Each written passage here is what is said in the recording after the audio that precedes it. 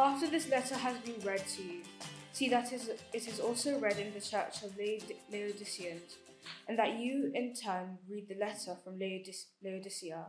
Thank you very much. Thank you. Letters. We're talking about letters today.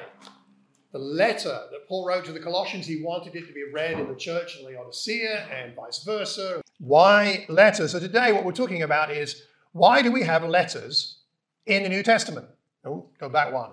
I love this picture. Some sailor many decades ago, sitting there with all of his family photos, writing letters home, using, notice, not a biro, but you see that ink pot there? Who of us owned an ink pot at some point? Yes, you remember dipping the fountain pen in, sucking up spilling it everywhere, blotting paper. I know I'm not, so anybody younger than probably me is not understanding what I'm talking about, but I don't know, maybe. But there was something rather nice about all that kind of writing. What's the best letter you've ever received? Let me ask you to think about that for a minute. What's the best letter you ever received? While you're thinking about that, I'll tell you, of course, for me, the best letters I ever received were when Penny and I were boyfriend and girlfriend, and she would write me a letter, and it would arrive at my home. That's where I was living at the time, and I wrote my letters to her on that desk there. That's my old bedroom, and the desk at which I sat, writing terrible love poetry, which will never see the light of day. No, not a chance. And it came from my heart, so I'll just put it that way. That's why I wrote those letters. That's why I read the letters when they arrived from Penny. So tell me about the best letter you've ever received. What would it be? Thinking through a letter, not an email, but a letter. Can you think of a special one that you received? Great letter you received. Yeah, Chantal. A tax rebate. Those are great letters. Yes. Tax rebate. Yes. Fantastic when you get one of those. Excellent. What about any others that we remember receiving? Did you have your hand up? No. Scratching? Okay. Yes? A job offer. Right. You went for a job, you got the offer. Those are good, aren't they? Any others? Liesl? So we were married very young. Stephen had to go off to the military, and he wrote me a letter every week. Oh, there you go. Akin? Gosh, it wasn't. Sorry. Okay. The apology comes in first, I see. It's interesting. I mean, we've been playing out a lot of stuff from the houses. My daughter's been applying for jobs, and she's getting responses back, but some of them are not so favorable. And I found a folder and I showed it to Pat, and the back of it was in the 90s, early 90s. I had about probably a dozen letters of responses from companies that I applied for, and all said, in those days they would type your letter and like, thank you for your application, blah blah blah blah blah. Sorry, we don't have vacancies. But that went on and on and on. And it made me reflect as I spoke to my daughter. And then I remember shortly after that, I got about 3 offers. And I said to her earlier in the week that, don't worry, job applications are like buses, you get one and then all of a sudden you get 3. And it's a strange one, but looking at those letters just made me encouraged, because I remember those were sad days, but eventually I got something positive. Something came. Yeah, that's a really good point, actually, because we forget what went behind it. There's some good news, but there was some tough times perhaps running up to that. Well, letters are important. Yes, go ahead. It's not only a letter, it wasn't the best letter I've ever received, but they're amazing. My grandfather, I was brought up by my grandparents, and I was 10 years old, and he went to Turkey, and he sent me a series of postcards, and I kept them. And an amazing just insight on what he was doing, 40 years ago, more or less. With the pictures and postcards from Turkey, cataloguing his adventures, basically, which were quite varied. But, yeah. Fantastic. Those are very, very special, aren't they? So let me ask you a question. This might seem like a really silly question, but why did God give us letters? Think about this for a minute. Why did God give us so many letters in the Bible? Why letters as opposed to some other form of communication. We've got Gospels. They tell us about the life of Jesus. We got the book of Acts, which gives us a lot of the history of the early church. So we got the example of the early church. Why don't we have, say, more Gospels, more history, or perhaps, I don't know, doctrinal treatises, and articles, and the equivalent of a blog article or a chapter from a book? Why not more academic writing in the Bible? Why do you think we have 21 letters in the New Testament? That's a large proportion of the New Testament. So let me ask you, why do you think God gave us letters? Stefan? It's obviously completely speculative. But I think Jesus' new command was love one another. Okay, love one another. Letters are relational. Okay, letters are relational.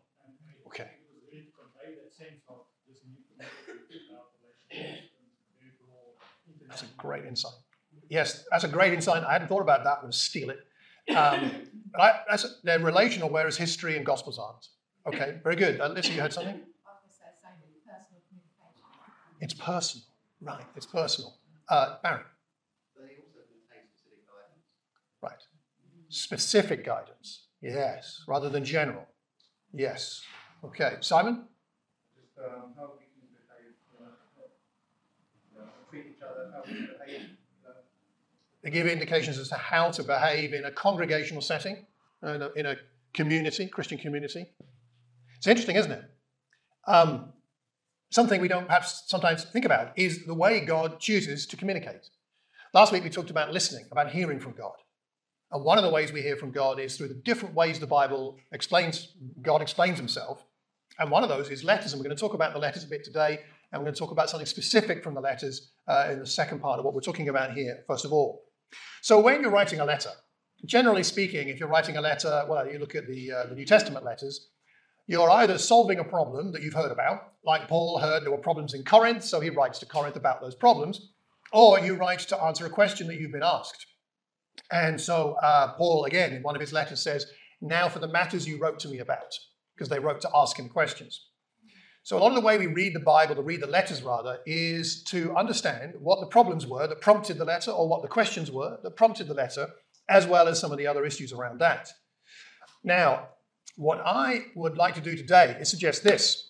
On the basis of a question I was sent by a friend of mine, he asked me, if you look at the letters, you take all 21 of them, and you take the significance of the mission of Christ and the spreading of the good news and the saving of many souls, how is it that in those 21 letters, there's very little about evangelism? There's very little about what we might traditionally call the mission. It's not that it's not there at all, but I would challenge you to find many passages that talk directly about the mission of the church or instruction on how to carry out that mission. But why would that be? 21 letters and so little about evangelism in that sense. So I thought we might have a look at that as a way of thinking about issues in the letters that might help us in our own personal Bible study. As we read letters, we should be reading them not just for a nice verse that helps us get through the day, which is okay on one level, but we should also be getting to understand the letters and understanding why they were written and what they're written about so that we can apply their teaching to our own situation personally, but also congregationally. Getting to know them better. So let me suggest a few thoughts here. First of all, though, we should say that, of course, evangelism, if you like, the mission was very important to Jesus. He said in Mark 1, let's go to the nearby villages, let's move on because I want to preach there because that is why I have come. I have come to spread the word and to teach people. In Luke 19, he said to Zacchaeus, the Son of Man came to seek and to save what was lost. So clearly, it's deep in the heart of Jesus. In Matthew 28, he said, go and make disciples of all the nations. So he was expecting them, instructing and expecting them to go and tell others the good news of the gospel, of course. In the early church, we see that the activity of evangelism was not something restricted to a few people. It wasn't just the apostles or a few people that were particularly gifted. We find the early church in Acts 8 is scattered. Stephen has been killed, and Saul starts to try and destroy the church, going from house to house, dragging off Christians. But it says in verse 5 there, those who had been scattered preach the word wherever they went.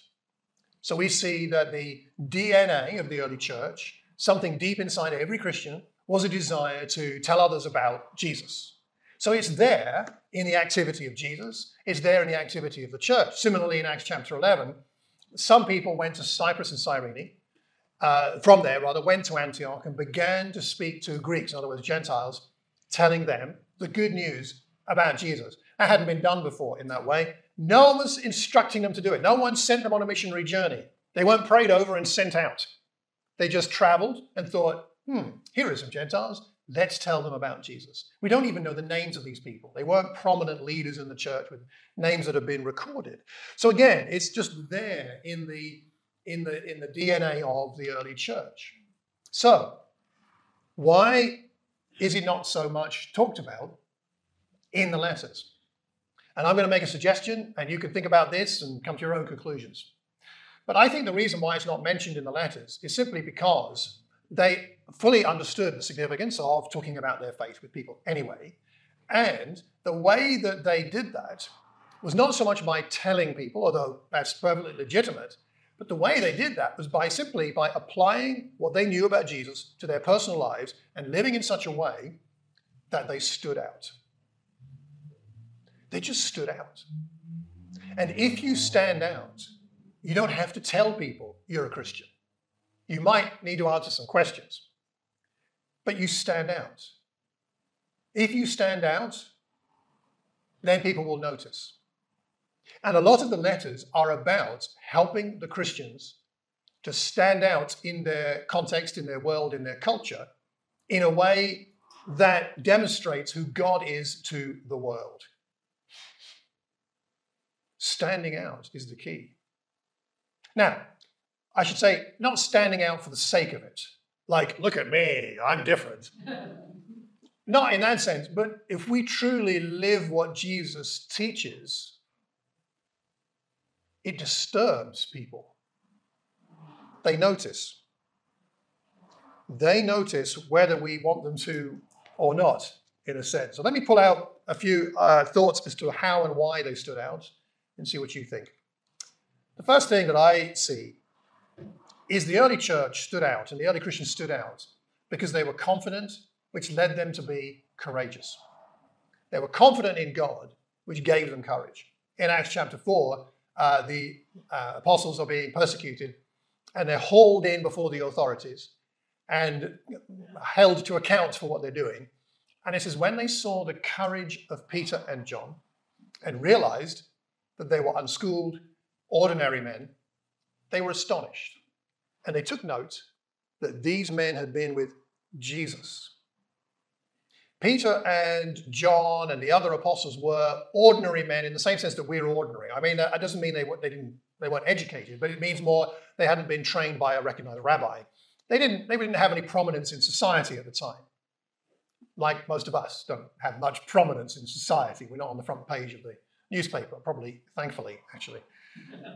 So they were ordinary in that sense, but they stood out because they lived boldly. They lived courageously. They'd been with Jesus. That rubbed off on them, so they lived like he lived.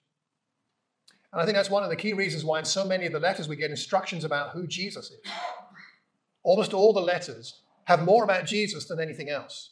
Read through Philippians, read through Galatians, read through Colossians and Ephesians, and get your image of who Jesus is refreshed. Read Hebrews and be stunned and astonished at how amazing Jesus is. And when we stop standing out, when we stop being amazed by Jesus and thrilled about him and emboldened by him. It's one of the reasons we need our personal times of quiet with God. We need our devotional times with God. We need our own personal convictions from our own personal Bible study, because that's how we get connected with Jesus, which gives us courage, gives us confidence in him so that we can withstand persecution and opposition and difficulty, and helps us be courageous despite whatever else is going on. The motto of Watford is Audentior in the Latin, which means be bold. That's the Watford town motto. Be bold, or it can mean with greater boldness. How How about this being something that we got known for? Is the boldest people in Watford are the Christians. Wouldn't that be the right thing? The most confident people in the whole town of Watford are Christians.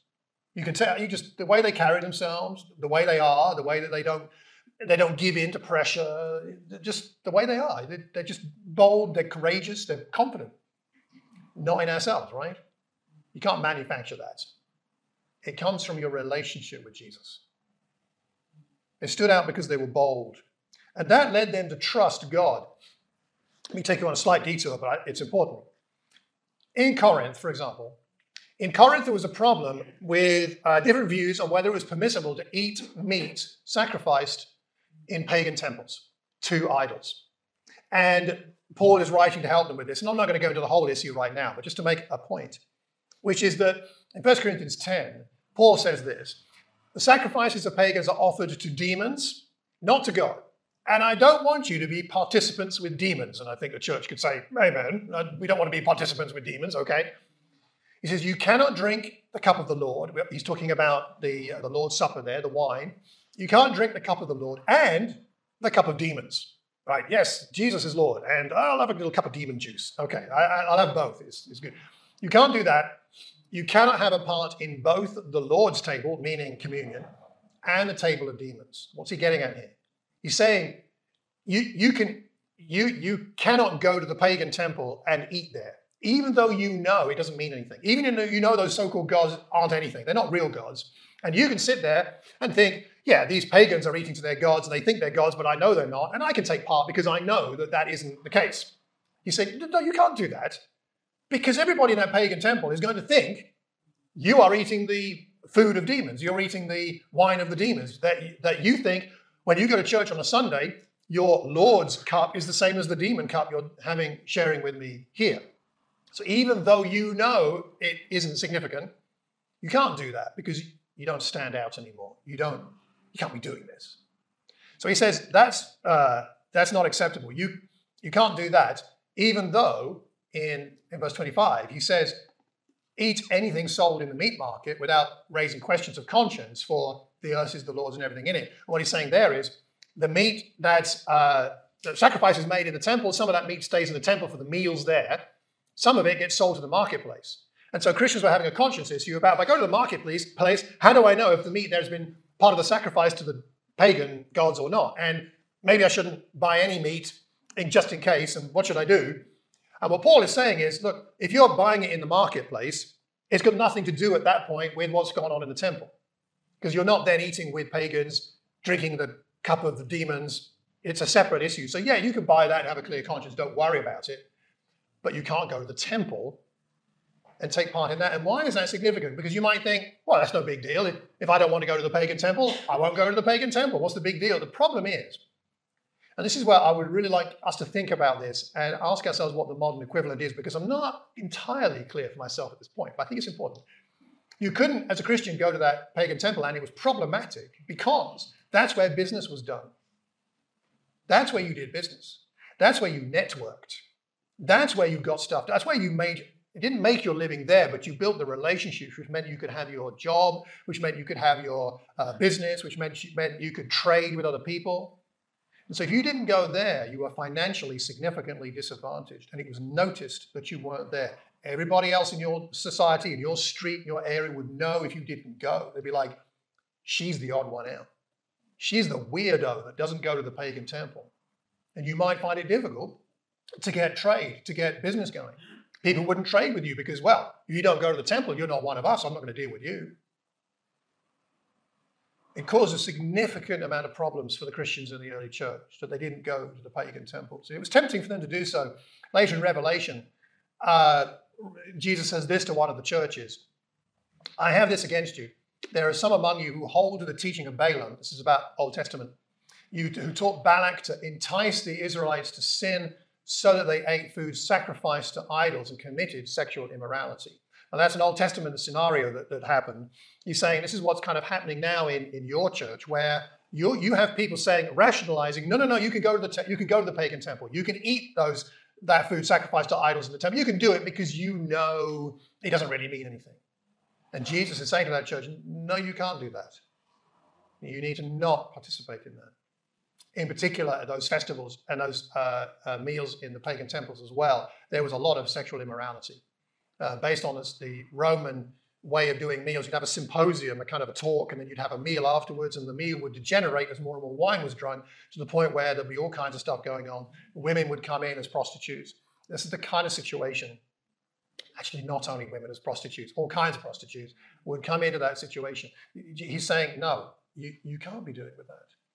So my question for us to wrestle with and think about is, what do our convictions as Christians lead us to not take part in that make people around us think there's something wrong with us, or that may disadvantage us in life?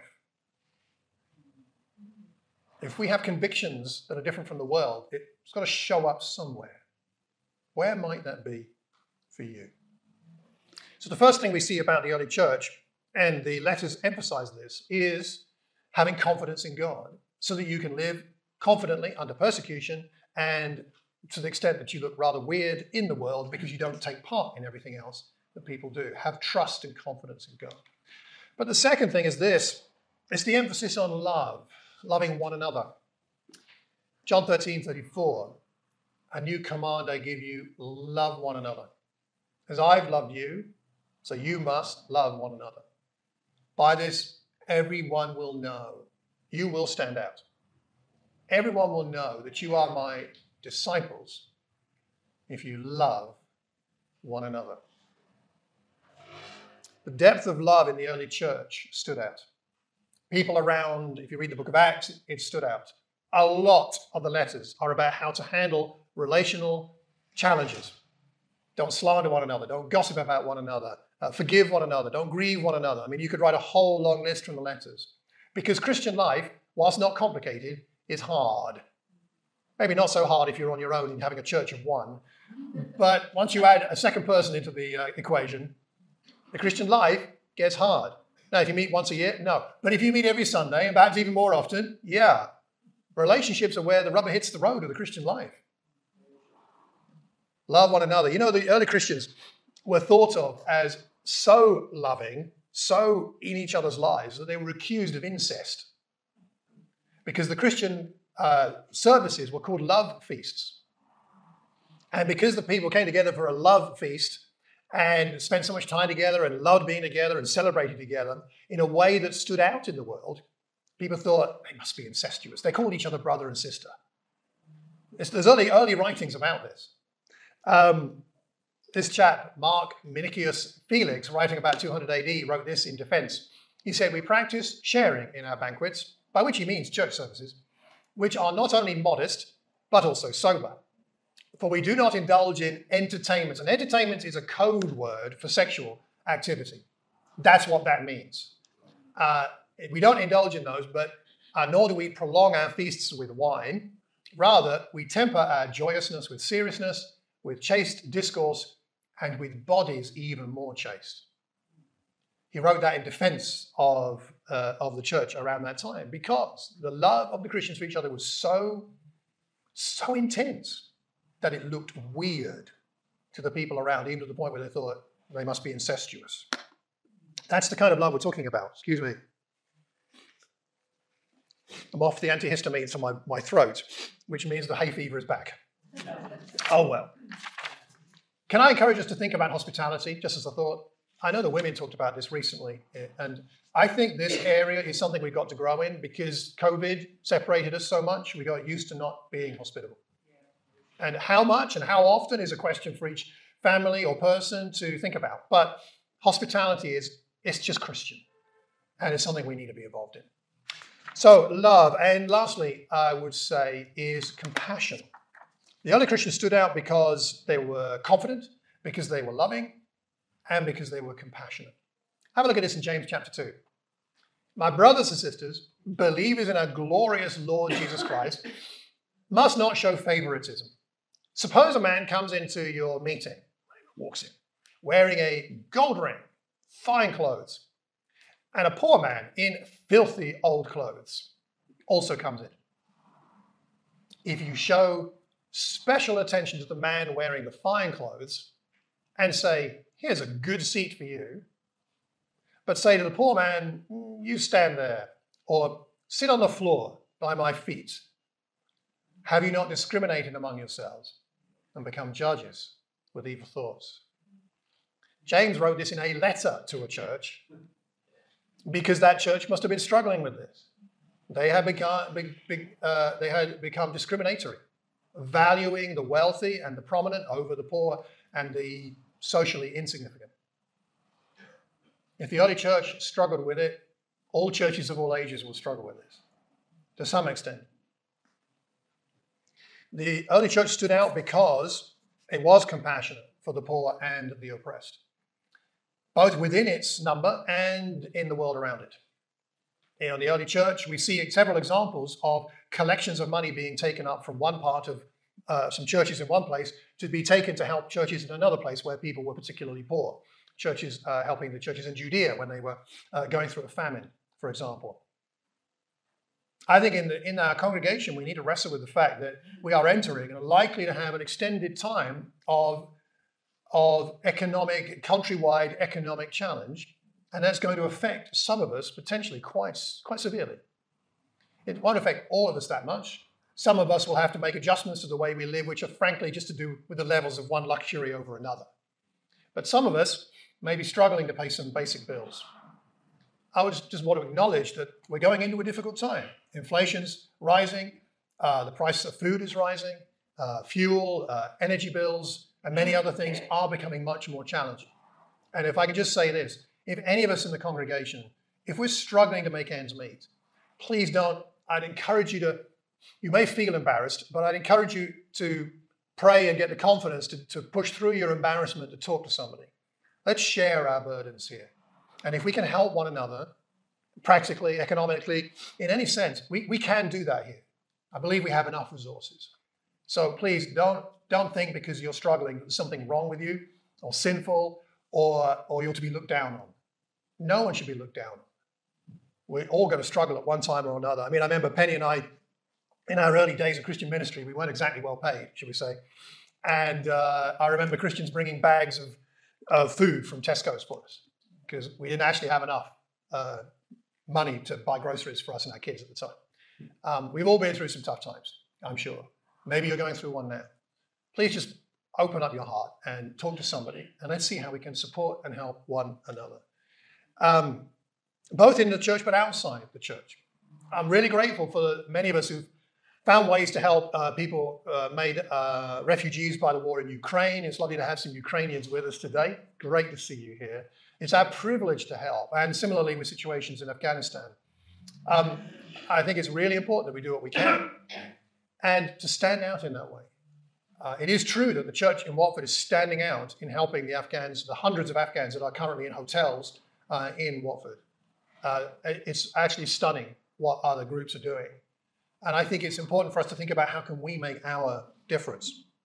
There's one of the Roman emperors was called Julian the Apostate, which is not the title you really want. Apostate meaning as in he was like a heretic and left the faith. He was the last so-called pagan emperor. And he got very frustrated because he was against Christianity, very, very anti-Christian. But he was very frustrated because Christians had a good reputation for helping the poor, and that made the pagan priests, which he favored, look bad.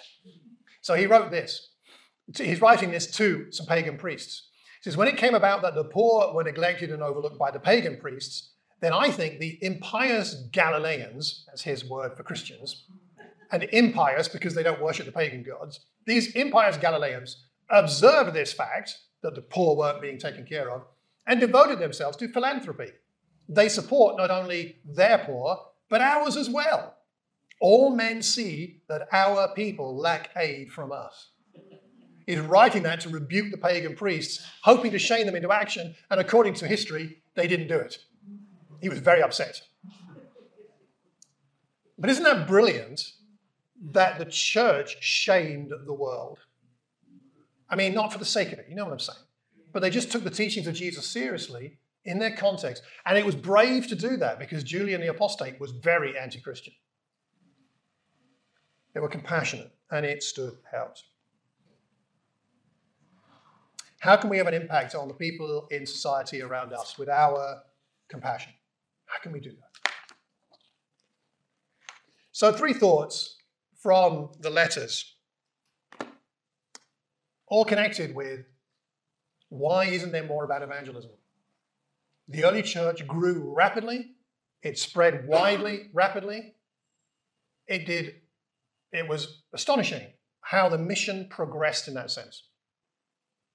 And yet we see so little in the letters.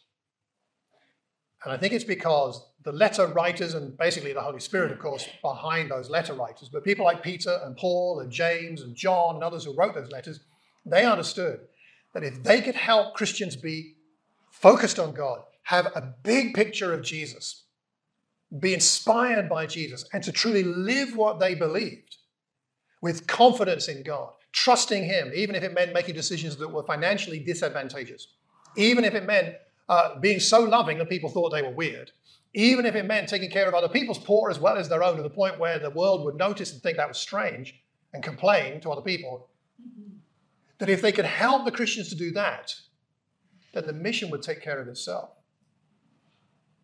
Is it good for us to directly talk to people about Jesus? Of course it is. That's a good thing to do. But is that the main way most of us are going to have an impact evangelistically in this world? No. It's the way we live. Some things to think about from this letter, or the letters, and thinking about the letters today. Which of these 3 areas of confidence in God and love and compassion, which of those 3 might God be asking us to pay attention to? Perhaps there's one more than the others. Or which of the 3 might God be asking you personally to pay more attention to? Maybe one of those 3. So in a moment, we're going to take some bread and wine, and we're going to take of the cup of the Lord to remind us of where all of this comes from. Our confidence comes because God sacrificed his son on the cross. We love like Christ because he loved us. We have compassion on the poor because Christ had compassion on us. And the bread and wine are what remind us of the cost of that, the body and the blood of Jesus Christ. Simon, you're going to come up and pray for us, please?